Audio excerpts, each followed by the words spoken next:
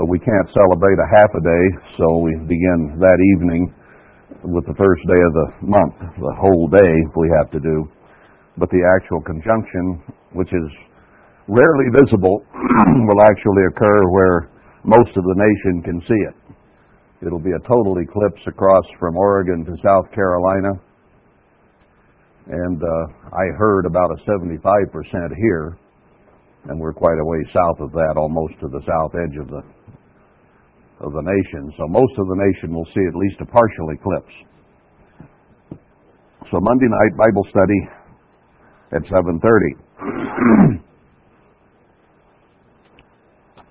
I might make a brief comment about what's going on in our country at the moment. Many things appear to be falling apart. The Trump administration is having all kinds of problems. And this week, the CEOs of many of the top businesses in the nation who were on a committee to advise the president all quit, and he's disbanded that committee.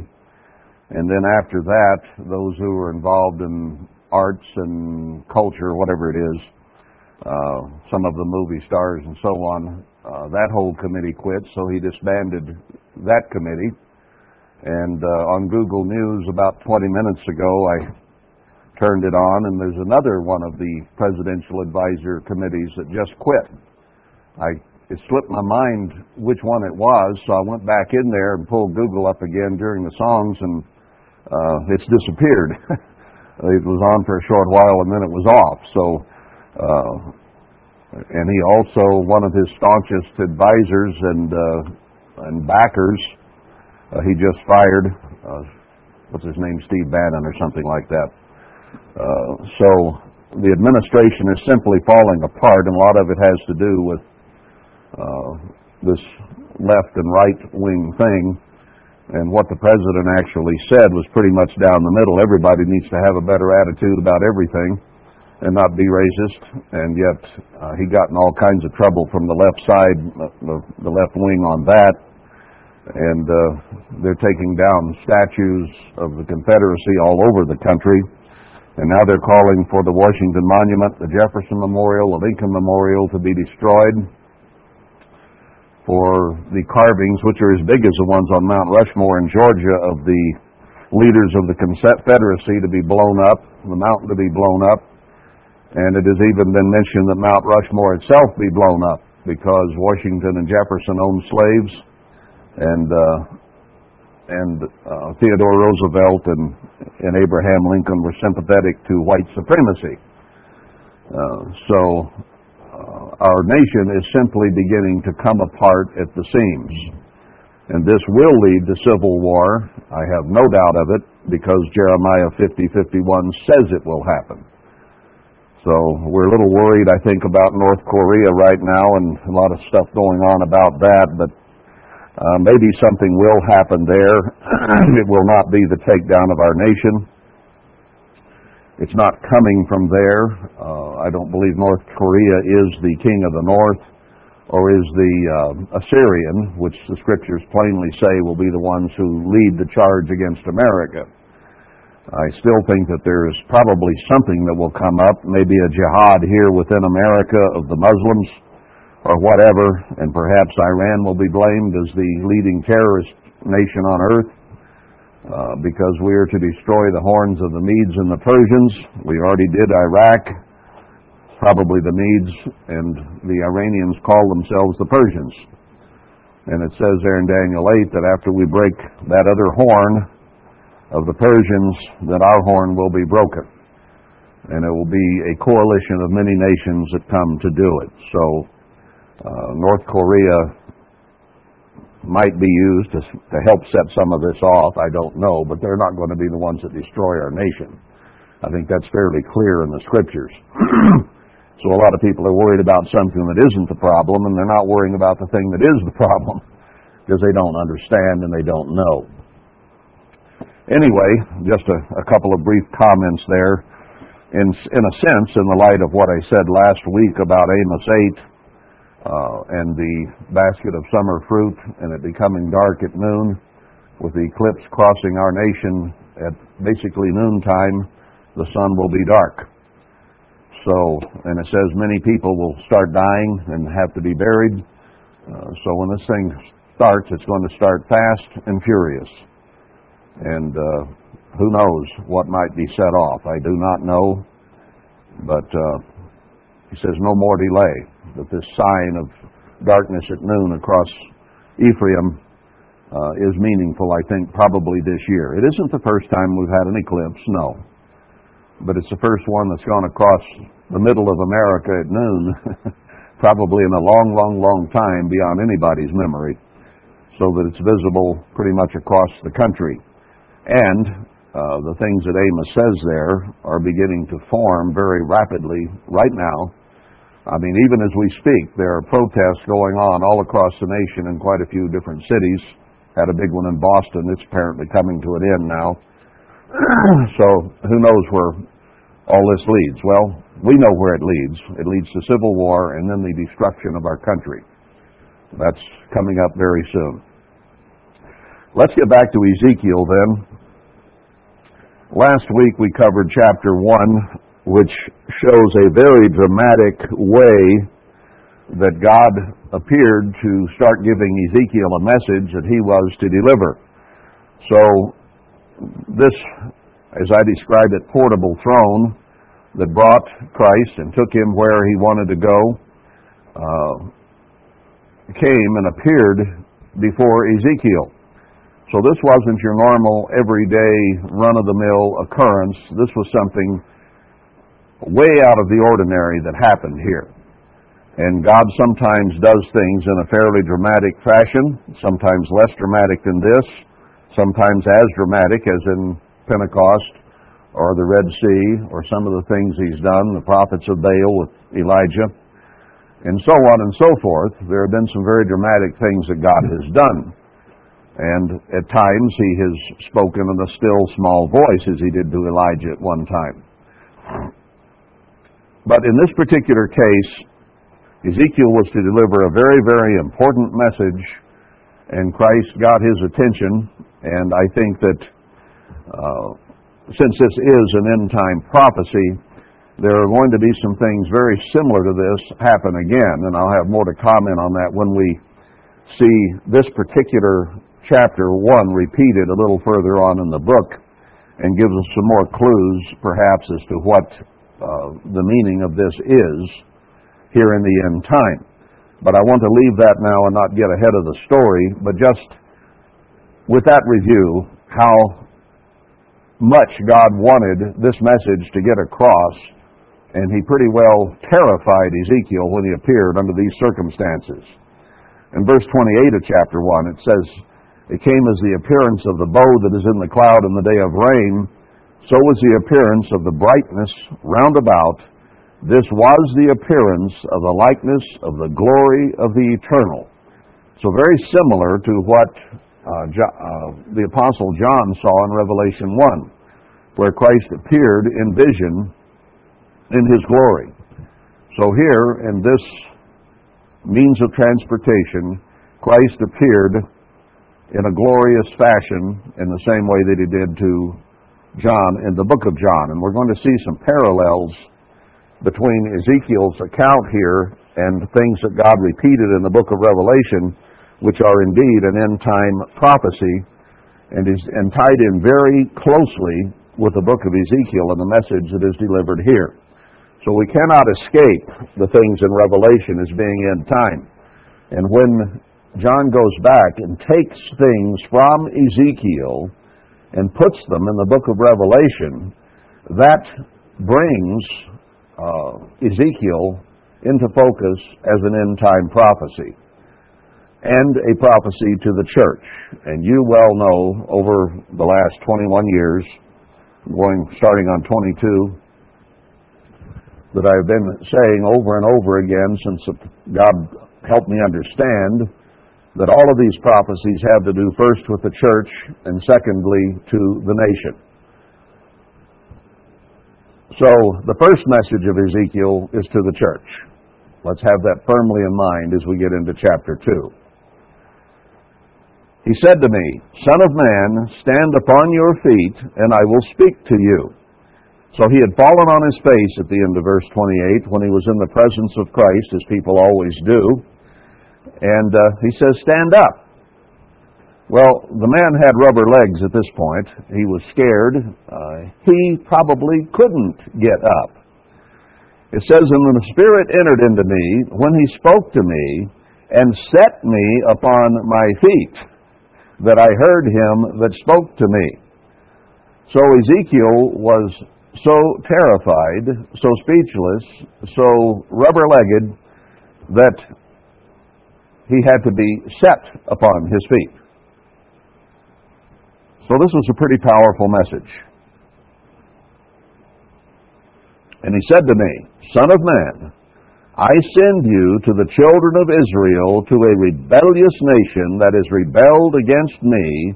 They and their fathers have transgressed against me, even to this very day.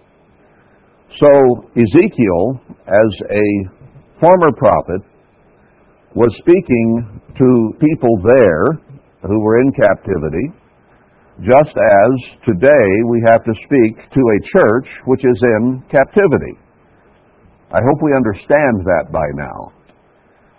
In Ezekiel 5, it talks about how our nation will go into the tribulation, and 1/3 will die of famine and pestilence, 1/3 of the sword, and 1/3 go into captivity, and most of them die there so that only a little less than 10% remain. They will be protected at Zion. So we have seen the church go through this. It's not quite complete, but it's getting very, very near completion, where about 1/3 of what was worldwide Church of God has been destroyed because of spiritual famine and losing the Word of God and not having the Word of God to keep them. We have had about 1/3 who have died spiritually, who have quit the church or given up or whatever. And then we have 1/3 who are still alive or maybe still in the church, but they are in the captivity of not knowing what they're doing or why they're doing it. They have lost sight of God. They don't understand what God is doing in the prophecies. They're just trying to go on doing what worldwide was doing. And they are in the captivity of misunderstanding, and in that sense, the captivity of Satan, who has caused them to have a focus different than that of God. God's focus is given in these prophecies, and none of them understand these prophecies. They don't understand what has happened to the church. So in that sense, they are in a spiritual captivity to Satan and this world, and they think that they are still worshiping God. But they're doing something different than what God is doing.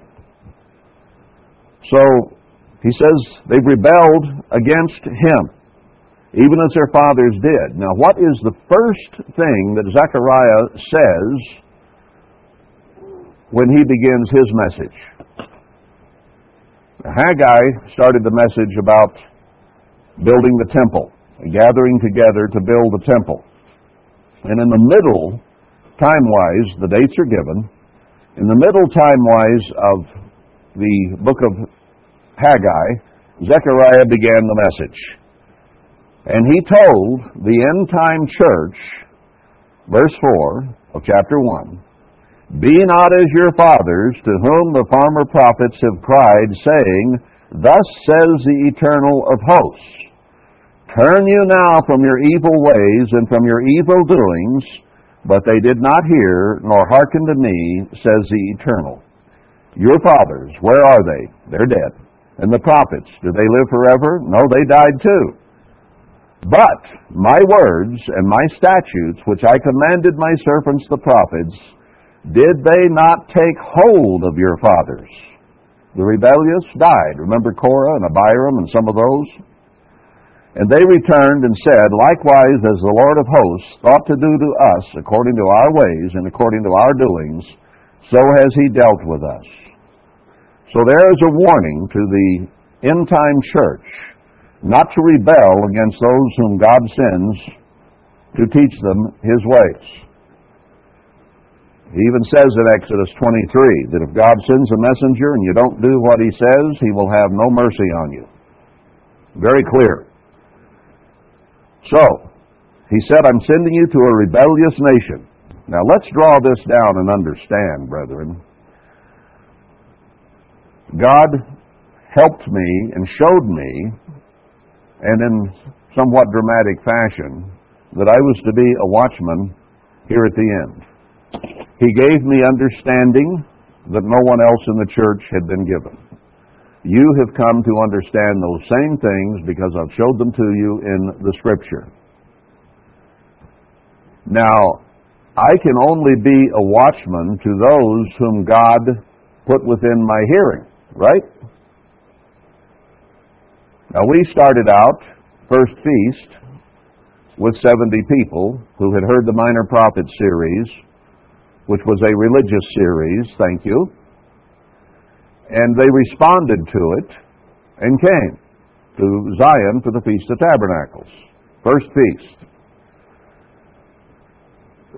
They began to understand what Zion really meant, and that it is the place of gathering of God's people.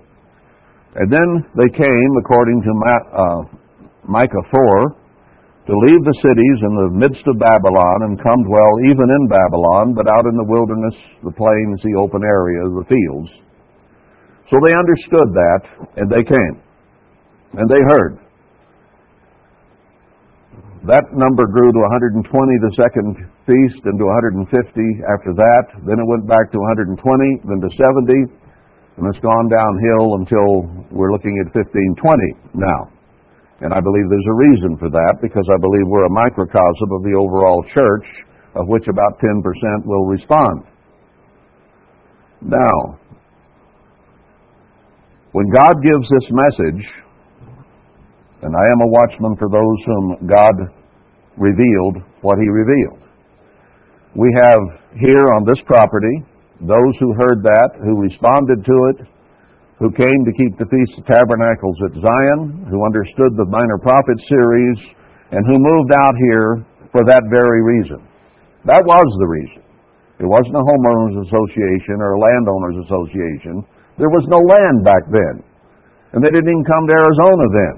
They came to mostly Kanab, Utah, a little few in St. George. And I'm going to tell you, and you're going to see, that this message is first of all to them.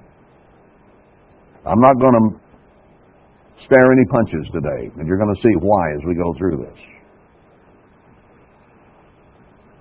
The warning that is given to those who are about to come out of Babylon and go to Zion is given in Zechariah 1 in the middle of the book of Haggai. And most of the message that they heard, that they responded to, was that they were to come out here to build the temple.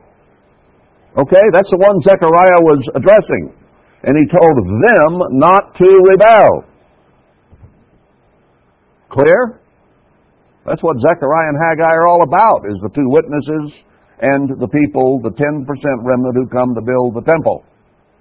And Zechariah warned them not to rebel against those whom God had sent. Okay?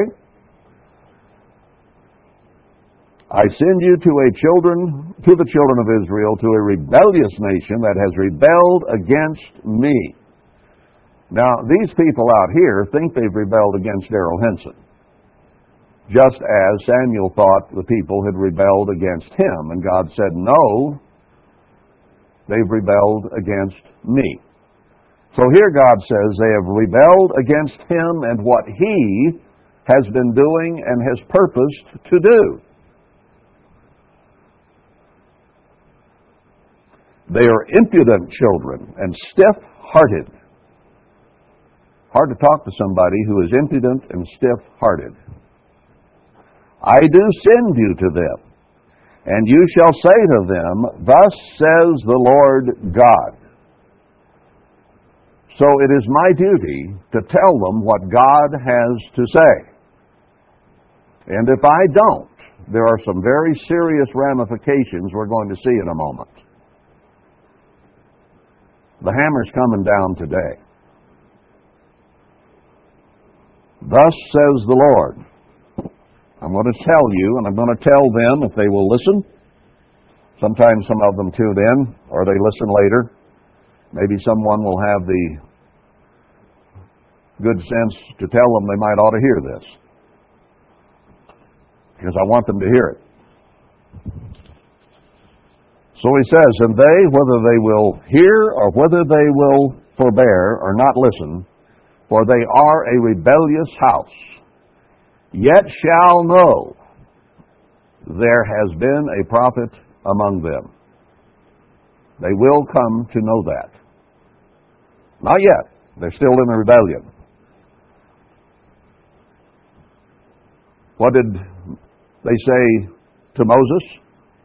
God speaks through us too. We're just as good as you is, Moses, and maybe better. That has been the mantra, the cry of rebels all the way back. Is who do you think you are? Now, they one time held me in fairly high esteem. They had held a message that I was giving in high esteem, and they even acted upon it and came out here. And then they began to look around and they began to accuse me of things, most of which I did not do, hardly any of which I've heard that I actually did. It's been over-embellished and so on, but it does no good to defend myself. Mark 9:31 says that the one who was in this position would be considered as nothing, naught, as it says in the King James. So that's a prophecy too, so I'm not worried about it. But verse 6, you son of man, be not afraid of them, neither be afraid of their words. So I do not let what they have to say bother me, because God commands me not to. Pay no attention to what they have to say. They've tried to scare me. They've tried to intimidate me. They've tried to run me off in their latest offer that they'd give me $100,000 if I'd get out of here in 30 days. And they'd pay the land off. I don't know how. They can't borrow land that's in my name. And maybe they have some secret financier. I don't know. But I am unimpressed. I came here for a reason that God gave, and I'm not backing off. So I'm not afraid of what they have to say, or of their threats, or their lawsuit, or anything else. Though briars and thorns be with you. Now, my margin says in the Hebrews here, or in the Hebrew, that rebels is a better translation. But a rebel has briars and thorns, so these people are likened to briars and thorns or rebels. God says He will purge the rebels from among us.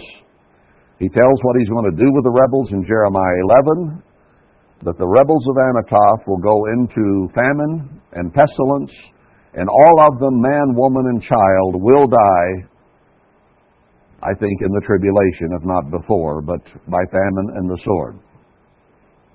If they do not repent, that is what is going to happen. But He's going to say several times here that they are rebellious. One of them even called me the rebel. No, I'm doing what God instructed me to do. And I'm reading from His Word what He says about rebels. I'm reading them and telling them God's Word. No, I'm not the one that rebelled. I'm the one that's out here doing what God told me to do in 1994 and 1996 and thereafter. And in these Scriptures. I'm still doing it. And I haven't done the things they say I've done. But you can't convince them because they believe it. So be it. Be not afraid of their words, nor be dismayed at their looks, though they be a rebellious house. Now this is speaking first of all to the rebels of Anathoth. Then it's speaking to the greater church of God, which is also in rebellion against God. And then ultimately it's speaking to the whole nation, which is also in rebellion against God. God does these things in layers. But Anathoth is the first rebellion that He has to deal with. And you shall speak my words to them, whether they will hear or whether they will not listen, for they are most rebellious. But you, Son of man, hear what I say to you. I have to listen to what God says here. Be not you rebellious, like that rebellious house. Open your mouth and eat that I give you. Whatever God shows me in His Word, I have to take it, I have to partake of it, and as you will see, I have to tell it. And when I looked, behold, a hand was sent to me, and lo, a roll of a book was therein. And He spread it before me, and it was written within and without, and there was written therein lamentation and mourning and woe. Now we're going to read about, in a moment, another little book. Now the Bible is the book of God, and what is written in it? What about the book of Lamentations, just before Ezekiel, where he talks about how God has destroyed the church, tied in with Revelation 3, which says Laodicea will be spewed out. Read the whole book of Lamentations. It's about God destroying the church and then later the nation. But we're dealing here first with the church. So, what he was given was full of lamentation and mourning. You mourn when people die. And woe. The woes of the book of Revelation are about a multitude of death. So what God gave Ezekiel was something that has a lot of bad news in it. And he was to proclaim it. He says, eat this. Take it. Moreover, he said to me, Son of man, eat that you find. Eat this roll and go speak to the house of Israel. So God says, what you read is what you better go speak. And he has showed me in the Scriptures a lot of things that these people who are rebelling now against him understood, and they say that they are not rejecting what they learned from whom? But they're rejecting me as a person. Okay, but that isn't what God says. He says they rebelled against him. Because God appointed me. God gave me the understanding. You cannot find the understanding that you have anywhere else on this earth today. The message of the minor prophets and the major prophets is not understood by anyone unless they've heard it here. Now, Herbert Armstrong used to say that about the things that God had taught him. He says there's no place on earth and hasn't been preached for 1900 years. I've heard him say that I don't know how many times. He was speaking the truth. And I'm not bragging, I'm speaking the truth. Those people heard the prophecies from me that God gave me. And now they're denying me. And God says, no, they're not denying you, they're denying me. Because I appointed you to do this, and they're not listening. They've gotten the man in the way of what God is doing through a man. And that is a terrible thing to do. They let Moses get in their way and they died.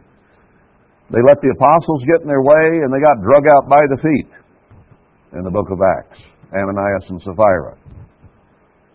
And God has said the rebels of Anatoth are going to die, man, woman, and child, every one of them, by famine and sword. He even says at the beginning of that, at the end of Jeremiah 11, not to even pray for them, because they will not repent.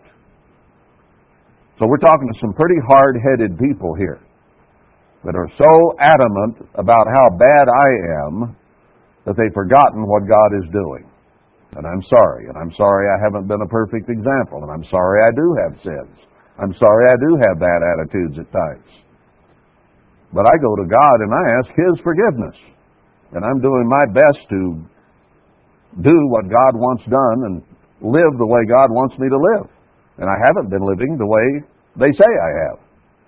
So there. And they have no proof of any such thing, just their suppositions. Can't prove what ain't been done. Okay, he says, eat this roll and go speak to the house of Israel. So I opened my mouth, and he caused me to eat that roll. Now, I'm supposed to go speak what God has shown me. Let's go to the book of Revelation 11 here. Well, let's not go quite yet. Let's go on down a minute. He said to me in verse 3, Son of man, cause your belly to eat, fill your bowels with this roll, chew it up, swallow it, that I give you. Then did I eat it, and it was in my mouth as honey for sweetness. Okay? What God had given him was like honey for sweetness. Tasted good in his mouth. Let's go to Revelation 10 now. Here, he saw a mighty angel come down from heaven, clothed with a cloud and a rainbow. Did we not see that in Ezekiel 1? And he had this little book. And he roared with a voice like a lion and uttered 7 thunders, verse 3. And when these thundered, he said, seal up the 7 thunders, verse 4, and write them not. So what those 7 thunders said is not known at this point. Some speculate, and let them speculate, but I think it will become very clear very soon. But this has to do with verse 7, the 7th angel sounding, and the mystery of God would be finished in the first resurrection. So these are the events leading up to the first resurrection. End-time events, right? They culminate in the return of Christ. And the voice which I heard from heaven spoke to me again and said, go and take the little book which is open in the hand of the angel, which stands upon the sea and upon the earth. So he's commanded to take that book. And I went to the angel and said to him, give me the little book.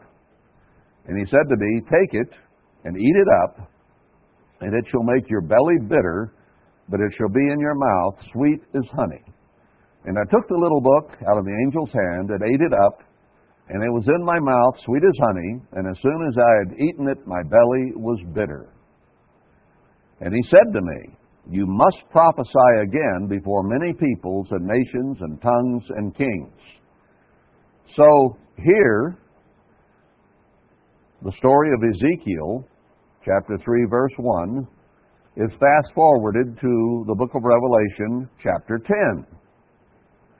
And chapter 10 of Revelation was written thousands of years after Ezekiel had died, and John the Apostle was being given a revelation of things that would occur in the end time.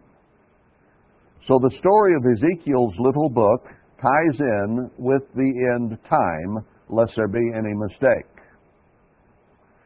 Chapter 11 goes on and it describes the 2 witnesses, and that they are not to go to the world at first, but they are to go to the altar, the temple of God, and them that worship therein. So to the church, both the ministry and those that worship there, is their first job. That ties in with Zechariah 4, where it says that they are the 7 candlesticks giving their oil to the 10% remnant. And the 2 olive branches there in chapter 4, verse 14 of Zechariah are the same as those in chapter 11, verse 4 here. These are the 2 olive trees and the 2 candlesticks standing before the God of the earth. So the end-time prophecy of the 2 witnesses is recounted in Haggai and Zechariah and throughout all the prophecies of the Bible. And Ezekiel was a type of those who would come. Those who would come would be given this little book. This Bible is actually a fairly small book, isn't it? Doesn't it contain a lot of lamentation and mourning and woe? Yes, it does.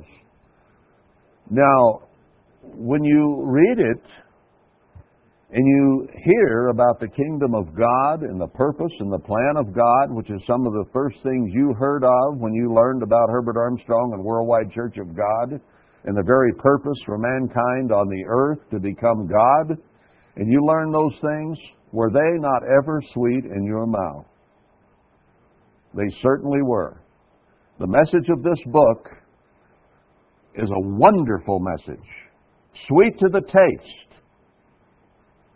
But then you start reading about all the horror stories that have to occur before the kingdom of God appears. And that is very bitter.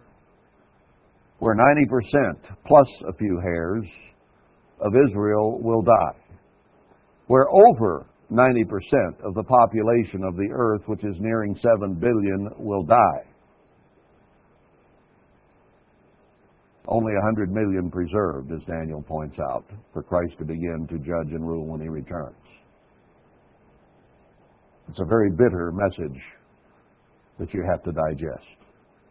Now, I pray often, thy kingdom come, as Christ told us to do there in the sample prayer, because I want his kingdom to be here. But then even as I pray, I think of all the horror things or horrible things that have got to happen, famine and pestilence and disease and sword, before his kingdom can be set up. And that leaves me bitter because I don't want to see billions of people die in horrible, excruciating fashion. But it's going to happen. So what God is telling Ezekiel here is that in the end time, Judah was already in captivity and he was among them. Even as the church is already in captivity today and has been decimated, as I've already recounted earlier in this very sermon.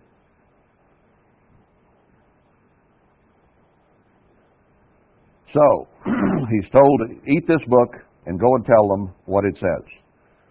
And even though the outcome in the long run is sweet, read Isaiah 54 on, among others, and how God is going to give us the Garden of Eden and bless us, while the rest has to have those who are obeying him who will be blessed even during this end time, at the time of the two witnesses.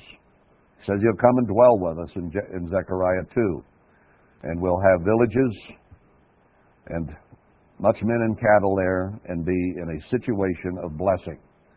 And that's in the direct context of the two witnesses in the end-time church building the temple. So he said, speak my words to them, for you are not sent to a people of a strange speech and of a hard language, but to the house of Israel, spiritual Israel first, then physical Israel. And first of all, to those whom God has revealed this precious truth that has been revealed in the last 21 years since actually more than that, since 1994, that he has been bringing out. So it is especially to those people, much is given, much is required. And these people on this land have been given more understanding and knowledge than any people on earth. There are not 50 people on the face of this earth today who know where Jerusalem is. 100 if you want to really push it, who really believe and understand it. Some saw the holy hill of Jerusalem and rejected it.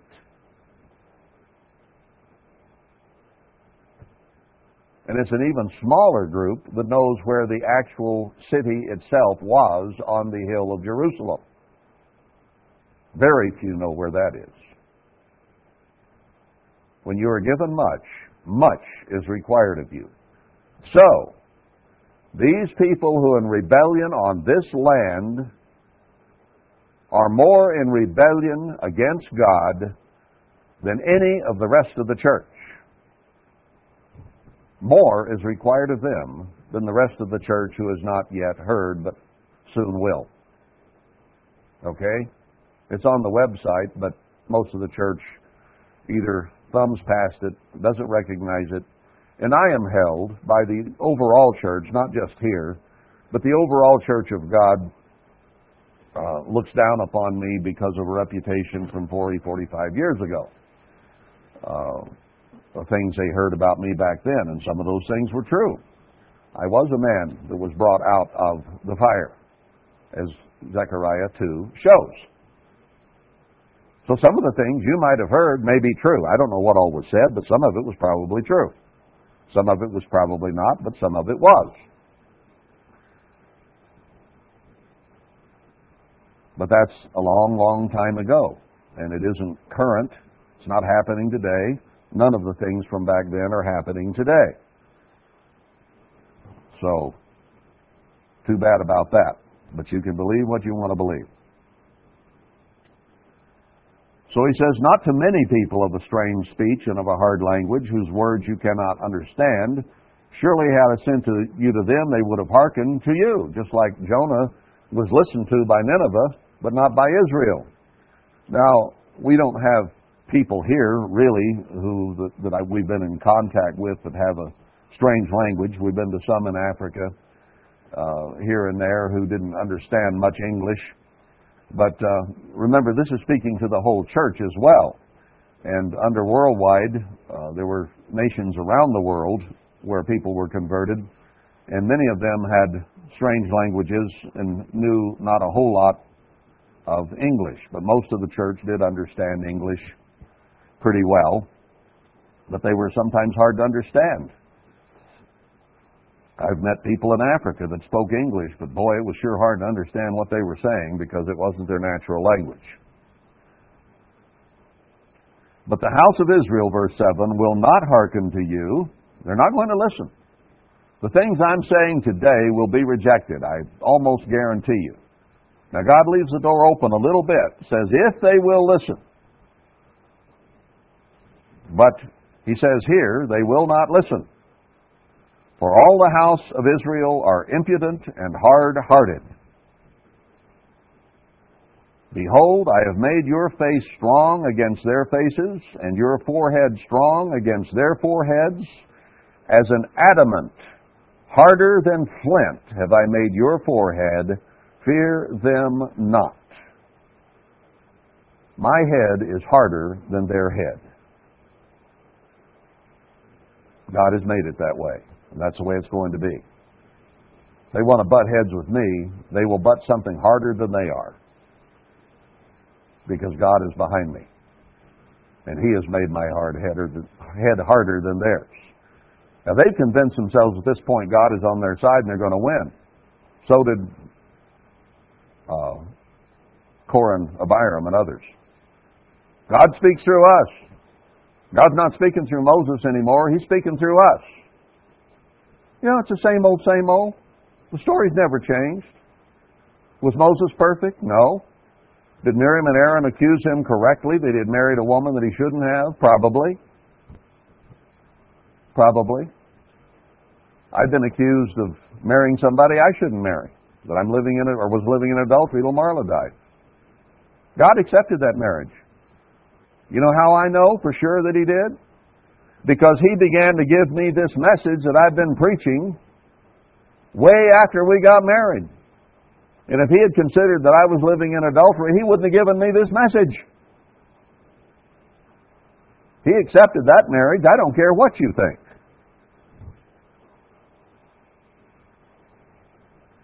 And He backed Moses over Aaron and Miriam.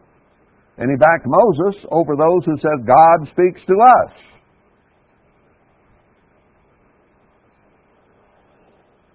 Now, am I grinding a personal axe here? No, I'm telling you what God says.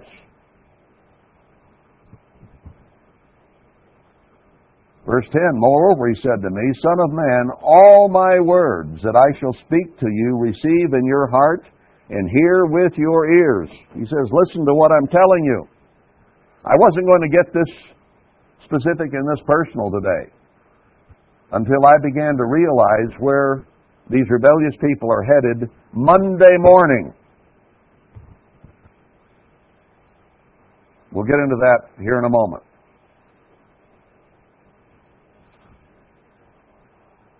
And go, get you to them of the captivity, to the children of your people, and speak to them, and tell them, thus says the eternal God, whether they will hear or whether they will not.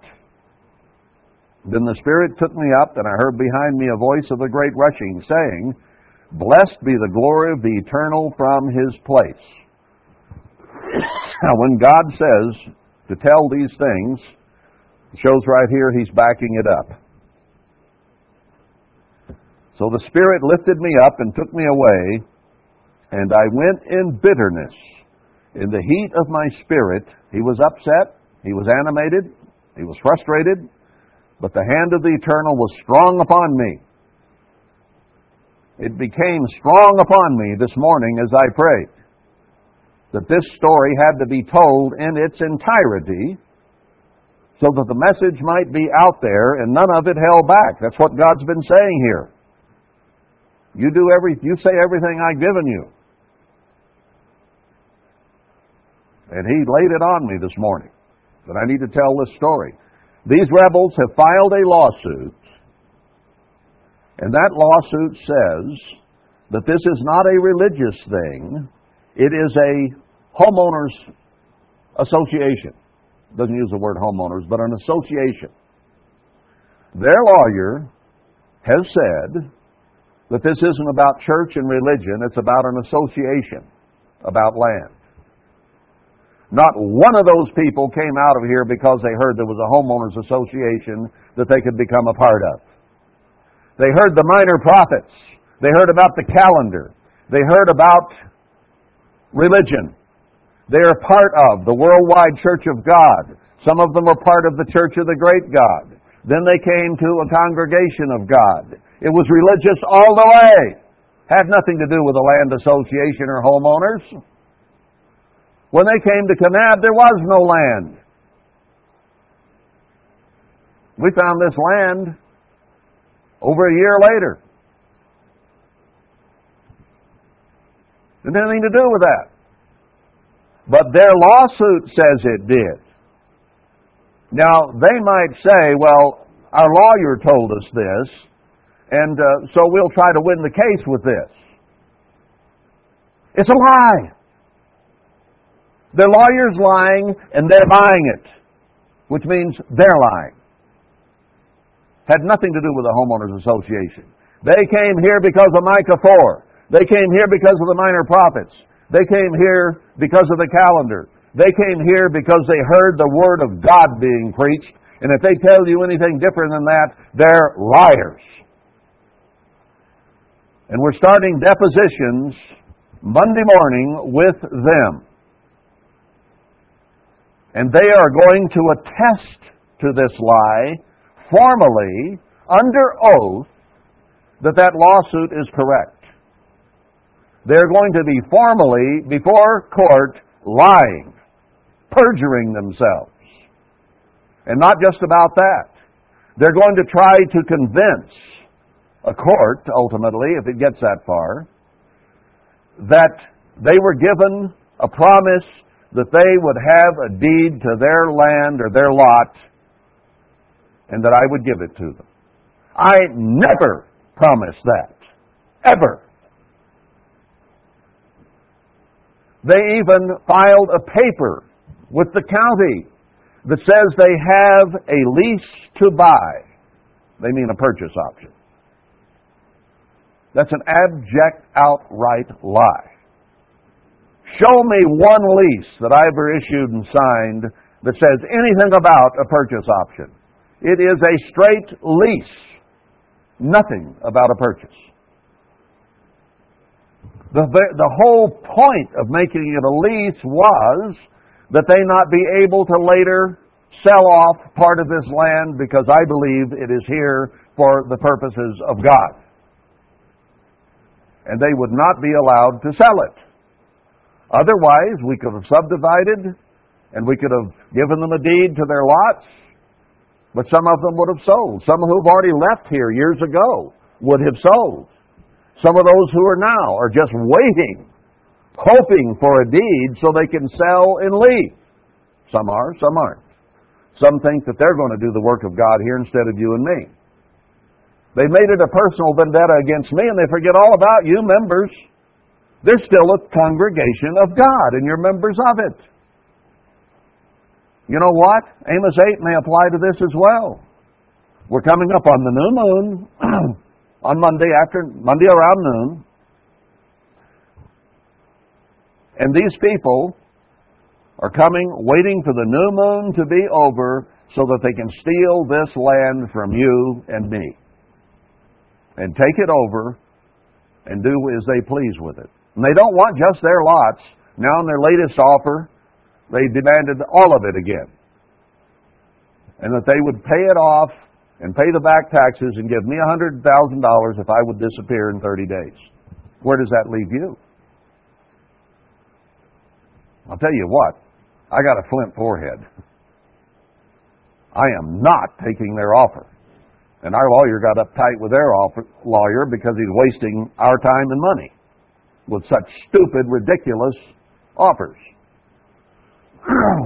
Even if they had been offered a deed, what would have been to? Only their lot. That's all their lease covered, was their lot, or lots if they got another one or two on the ag. That's all. They wouldn't have gotten title to the whole thing. And that's what they're asking. But unless they repent, you know what else they said in that lawsuit?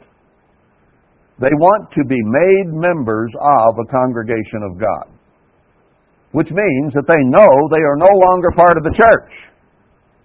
They want the judge to make them members of the church. How does a worldly judge make them members of the congregation of God? Do you want them sprinkled or immersed?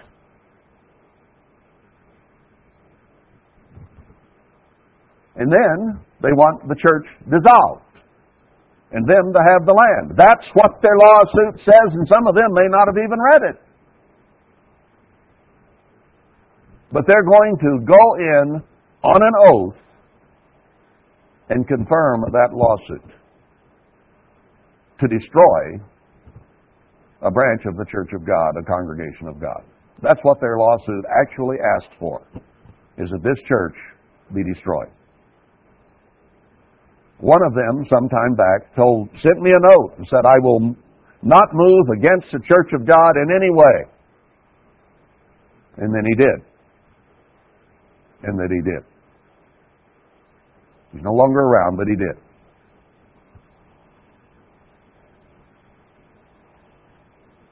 Is that a sign? Maybe they better be listening. My wife died too. I think there's a sign there too. The bride of Christ is almost dead. My wife died on Pentecost, the day that the church is supposed to, by symbol, be engaged to Christ. How does a dead bride become engaged to Christ? And most of the church is spiritually almost dead. And more are going to spiritually die and physically die. Now that's later on in the church, in the book of Ezekiel, about Ezekiel's wife dying, and we'll have more to say later. But some people better listen. God is trying to let them know what they are doing. They are liars and thieves. Let's go to Colossians 3 just a moment. What does God have to say? Wherefore, when we could no longer stand it, we thought it good to be left... Wait a minute, I'm in Thessalonians. That won't work. That didn't sound right. Colossians 3.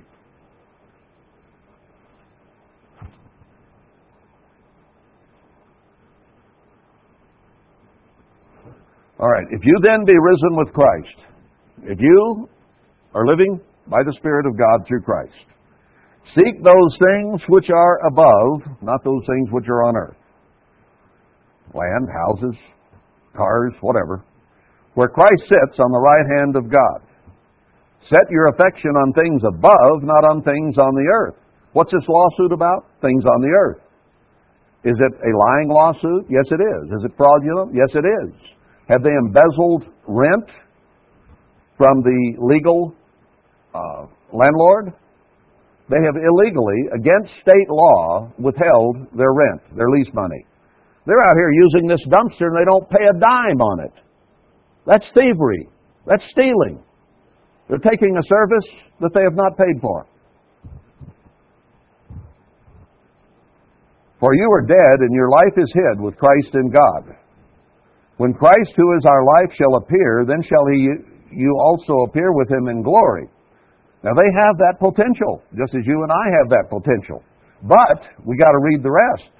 That's sweet to read right there in verse 4. But see what this does to your belly. Mortify, that is, kill, therefore, your members which are upon the earth. Fornication, uncleanness, insubordinate affection, evil lawlessness, and covetousness, which is idolatry. They are coveting this land. And that is idolatry because God has set this land aside for His purposes, and they are coveting it so that they can own it, and some of them have in mind to sell it. Others have in mind to do the work of God themselves by getting rid of me. But God appointed me, He didn't appoint them. They got the cart before the horse. They think they got a prophetess now? I wouldn't doubt it. No, they got a rebel, is what they have. For which thing's sake the wrath of God comes on the children of disobedience. This is spiritual fornication and adultery they're committing, because they're going the way of Satan. You know what rebellion is? It is as the sin of witchcraft. Rebellion is the same thing as worshiping Satan. They think they are serving God, but they are serving Satan, the devil, in their rebellion against God and His Word, and you, and this property, and me. They're rebelling against the ones God appointed to give this message, to form this congregation. It's just that plain and simple. They are worshiping Satan the devil and don't even know it. Now, how plain can we get? You are His servant to whom you obey. And Satan is the beginner of rebellion. And Korah and Abiram followed it. And Ananias and Sapphira followed it. And people get all upset. You calling me Korah? You better believe it. You better believe it. Repent or else. In which time you also walked sometime when you lived in them. But now you also put off all these. Anger? Are some of them angry? Oh boy. Wrath? Do they have wrath? Malice? Blasphemy? Filthy communication out of your mouth? Repeating gossip and stories that are just rumor and gossip and have no basis in truth? Character assassination? That's murder. All right, that's what God has to say about it in Colossians 3.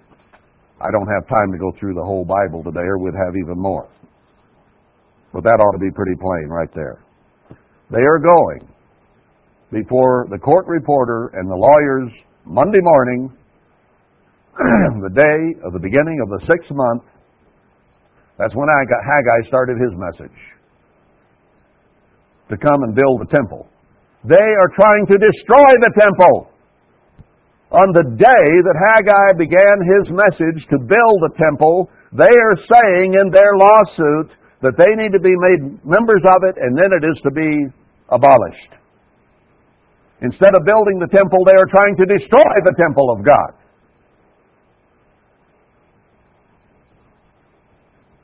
And they're liars, and they're thieves, and a rebellious house.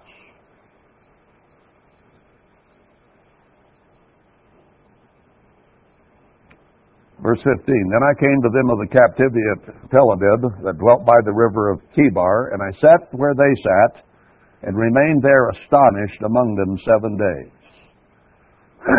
He was so uptight, so astonished, so in fear of God, that he just sat there for 7 days.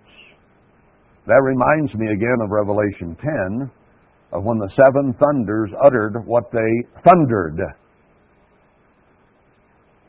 and that it was sealed. But he says, take the book, eat it, and go tell. But before he could do that, he gathered his thoughts. At the end of the 7 days, that the word of the Eternal came to me, saying, Son of man, I have made you a watchman to the house of Israel. Therefore hear the word at my mouth, and give them warning from me. Now, I've done it before, but I haven't done it quite as plainly and quite as specifically and quite as loudly as I am today.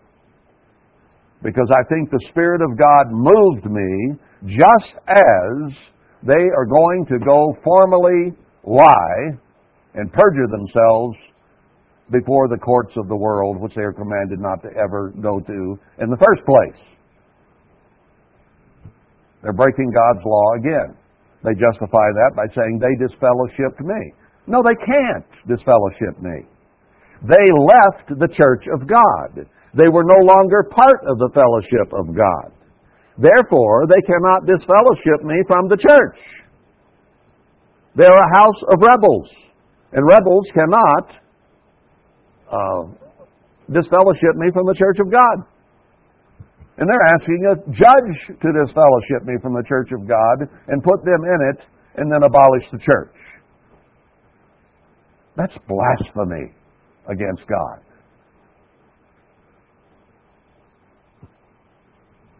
All right, they're being warned. When I say to the wicked, you shall surely die, and you give him not warning, nor speak to warn the wicked from his wicked way, to save his life, the same wicked man shall die in his iniquity, but his blood will I require at your hand. You see why I'm excited today? If I do not give a warning that cannot be misunderstood, their blood will be on my hands. Now, if they repent, there will be no blood. But if they don't repent, and if they turn against this message, just like Zechariah 1 says they probably will do, and as Ezekiel says, then they will die, as Jeremiah 11 says, in famine and the sword, man, woman, and child. I don't want to see that. Yet if you warn the wicked, and he turn not from his wickedness, nor from his wicked way, he shall die in his iniquity, but you have delivered your soul. I'm giving this message today partly out of self-preservation. I'm commanded to do this. And I think God inspired it, because I wasn't planning on doing this until this very morning. I was going to go through it, but I wasn't going to get like this. But it hit me that they are going to confirm these lies in court Monday morning on the day of the new moon again, and bodies will be in the streets. Amos applies to those who have the most information, then it applies to the rest of the church, then it applies to the nation as a whole. And this nation is going down very shortly into civil war and martial law, and from there down into captivity. And I believe this is the year that these things are going to transpire. This very next chapter that I don't have time to get to today of Ezekiel shows Ezekiel going 430 days each day as a year because of our current nation who was in Egypt or Mitzrayim for 430 years and now has been here from 430 years since the successful Roanoke colony. And it is also the 64th year since the, can't say it, that secret society, the Bilderbergers, was formed in 1953. And he says within 65 years, Ephraim would become not a nation. And we're in the 64th year since 1953. There's just too much that lines up. And now it's going to get dark at noon all across this country, a little before and a little after, but the middle of the day. And he says dead bodies will be all over the place. So it is the beginning of some pretty hard times. And these liars and thieves on this property who are fraudulent and embezzlers and idolaters and adulterers spiritually and murderers are going to attest to officers of the court that their lying lawsuit is the truth. And they know better. It is no landowners association. It's all about religion. And it was all about the message that I preached that they came here. And they were given a lease so that the land couldn't be sold. Part of their argument is going to be, well, we built some stick-built houses because we thought we were going to own it. Balderdash. They were willing to build those because they had 49 years and none of them are going to live that long. And it was renewable at that. So they had the security of a 49-year lease. That is a lame argument that is a lie. But their attorney's going to try to use it.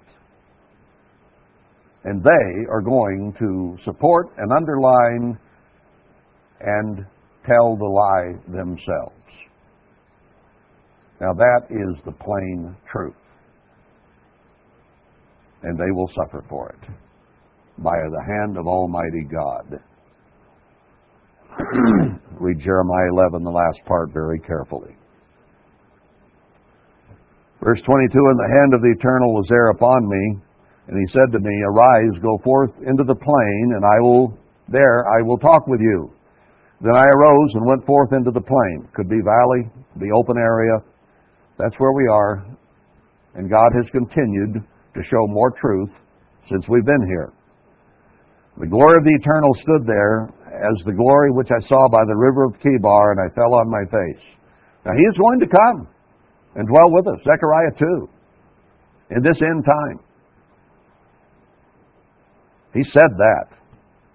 So if he was there with Ezekiel, he's going to be there with us. Then the Spirit entered into me and set me upon my feet, stood him up again, he'd fallen on his face again, and spoke with me and said to me, go shut yourself within your house. Now that's where basically I have been, at least symbolically. We got too small to meet in the hall. We're meeting here in my house. I'm shut up within my own house. Only a few people will hear. But you, O Son of Man, behold, they shall put bands upon you, and shall bind you with them, and you shall not go out among them.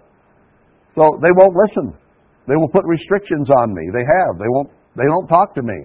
They don't want anything to do with me. They want to run me off, give me 30 days to get off the property.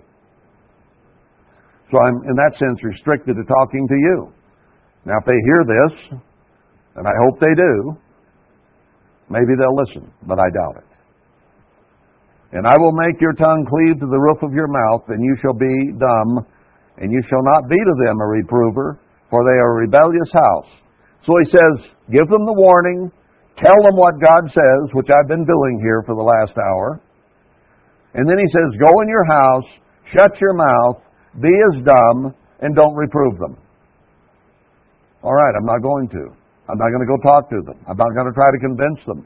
I'm not going to preach at them because they won't listen.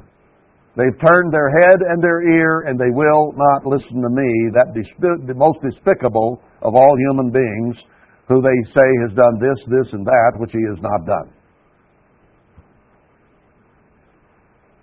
They're lying, gossiping rumors that have no foundation whatsoever.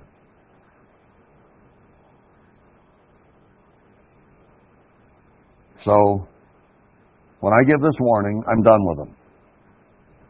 But when I speak with you, I will open your mouth, and you shall say to them, thus says the eternal God. Well, he opened it today.